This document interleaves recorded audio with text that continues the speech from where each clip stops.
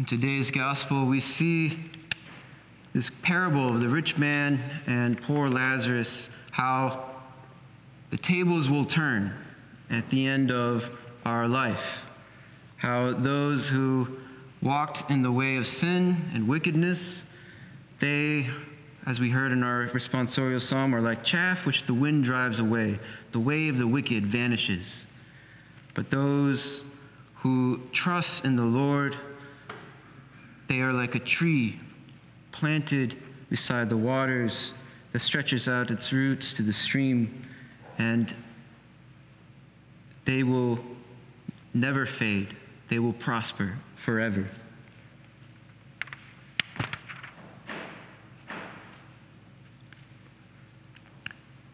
The rich man in today's gospel, we hear he actually didn't do anything quite actively evil.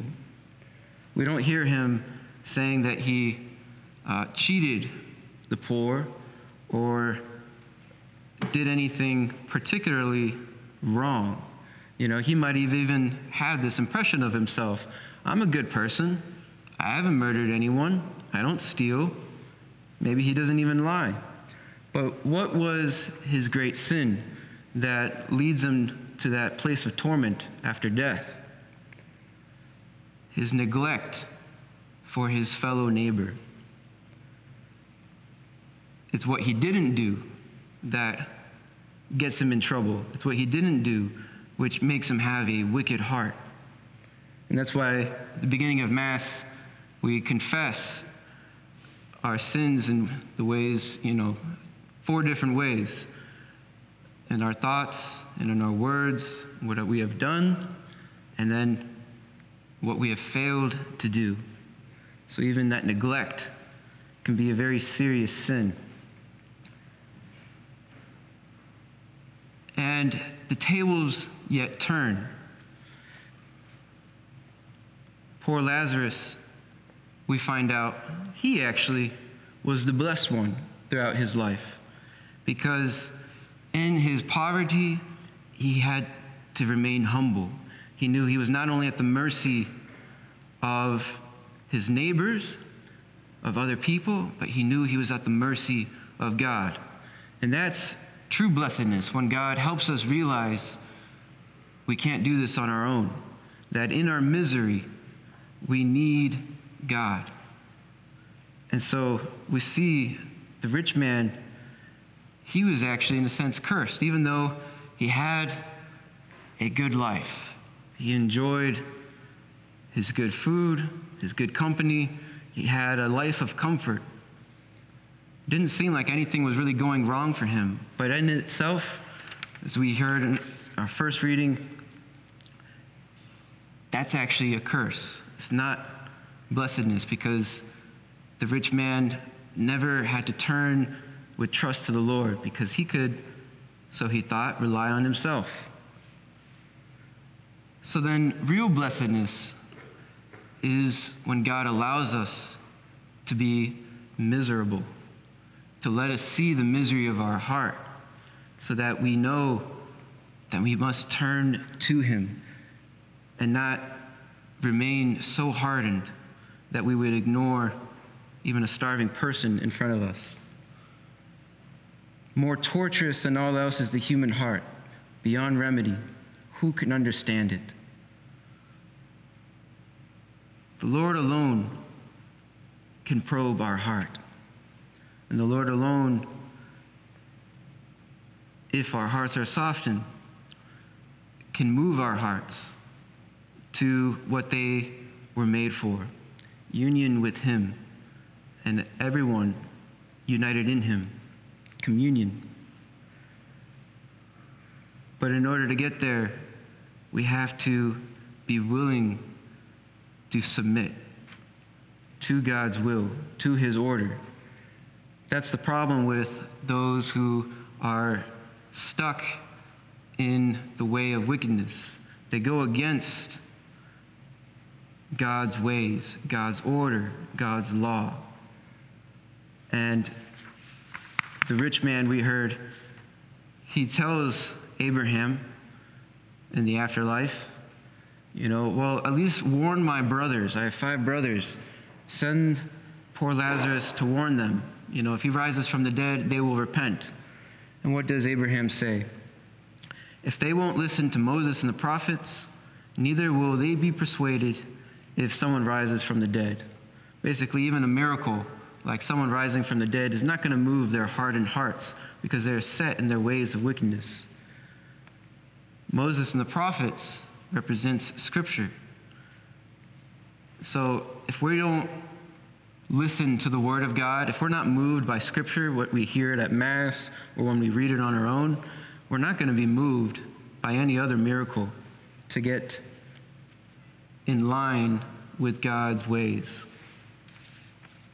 Only a humble heart, a one in which we recognize our misery, that is the only way which we will be allowed to see and be moved by God's word.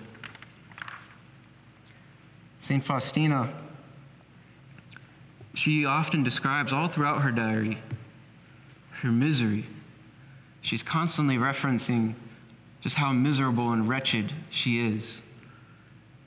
And yet, that's only because she wants to highlight just how great God's mercy is, how desperately she is in need of the Lord's mercy. Well, at one point early in her diary, passage 77, she describes a experience, a kind of darkness that she was tempted with. She said, "My mind became dimmed in a strange way. No truth seemed clear to me. When people spoke to me about God, my heart was like a rock. I could not draw from it a single sentiment of love for him. When I tried, by an act of the will, to remain close to him, I experienced great torments, and it seemed to me that I was only provoking God to an even greater anger. It was absolutely impossible for me to meditate as I'd been accustomed to do in the past. I felt in my soul a great void, and there was nothing with which I could fill it. I began to suffer from a great hunger and yearning for God, but I saw my utter powerlessness. I tried to read slowly, sentence by sentence, and to meditate in this way, but this also was of no avail. I understood nothing of what I had read.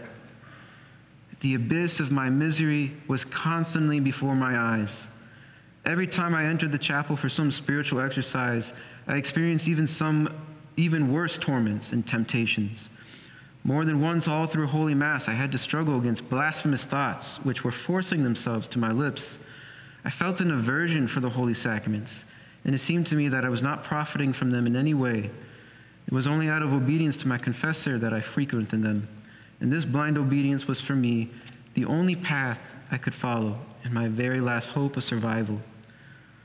The priest explained to me that these trials were sent by God, and that in the situation I was in, not only was I not offending God, but I was most pleasing to him. This is a sign, he told me, that God loves you very much, and that he has great confidence in you, since he is sending you such trials. But these words brought me no comfort. It seemed to me that they did not apply to me at all. After leaving confession, all these torments would again seize me with an even greater ferocity. I would then fall on my face before the Blessed Sacrament, repeating these words: "Even if you kill me, still will I trust in you." It seemed to me that I would die in these agonies. But the most terrible thought for me was the conviction that I had been rejected by God. Then other thoughts came to me. Why strive to acquire virtues and do good works? Why mortify and annihilate yourself? What good is it to take vows, to pray, to sacrifice and immolate yourself? Why sacrifice myself all the time? What good is it if I'm already rejected by God? Why all these efforts? And here, God alone knew what was going on in my heart. And then St. Faustina describes how she got out of all this misery she was in, this torture her heart was experiencing. She says, "Once, when I was being crushed by these dreadful sufferings, I went into the chapel and said from the bottom of my soul, 'Do what you will with me, O Jesus. I will adore you in everything. May your will be done in me, O my Lord and my God, and I will praise your infinite mercy. Through this act of submission, these terrible torments left me. Suddenly I saw Jesus, who said to me, I am always in your heart. An inconceivable joy entered my soul, and a great love of God set my heart aflame. I see that God never tries us beyond what we are able to suffer. Oh, I fear nothing. If God sends such great suffering to a soul, he upholds it with an even greater grace, although we are not aware of it. One act of trust at such moment gives greater glory to God than whole hours passed in prayer filled with consolations. Now I see that if God wants to keep a soul in darkness, no book, no confessor can bring it light.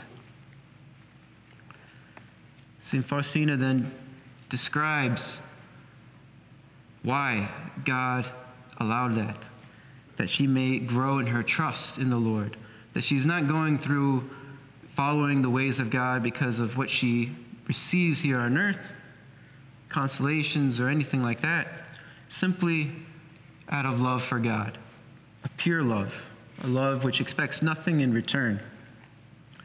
And that misery then allowed her to solidify her trust in the Lord and her submission to God's will. It was only when she prayed, may your will be done in me, O Lord my God, and I will praise your infinite mercy. That's why in the Our Father, we pray, thy will be done. So essential. And if we can hold on to the ways of the Lord, allow his word, the scriptures, to penetrate our hearts, then what will be like we heard in the first reading, that firm tree with leaves which never fade and prosper forever. It's only the wicked who will be like a barren bush in the desert, which will be blown by the wind and vanish. The Lord alone can probe our mind and test our hearts. He sees the torture our hearts experience. But so often, our hearts are torturous only because we refuse to submit to God's will. To get out of that misery, simply say, thy will be done. Don't be like the devil who said, non serviam, I will not serve. That is what causes his eternal misery. Our misery on earth is temporary, and it is simply to remind us of the great need of the Lord's mercy for us, that we may submit to his will and prosper forever. Are you a Marian helper? Join our Spiritual Benefit Society and start sharing in the graces of all the daily masses, prayers, and good works of Marian priests and brothers all over the world. Sign up is free and easy. Simply visit micprayers.org. That's micprayers.org. Thank you, and God bless you. Please follow or subscribe to this podcast to receive the latest episodes and updates. If you have been blessed by this podcast, I invite you to leave a review. Reviews greatly improve our podcast ranking and will help spread this podcast to other people throughout the world. Are you enjoying this podcast? I invite you to listen to more shows brought to you by the Marian Fathers of the Immaculate Conception. Join us daily for enriching spiritual content, which will help you on your journey with Jesus Christ. Simply visit DivineMercyPlus.org for a complete list of our shows. That's DivineMercyPlus.org. Are you a Marian helper?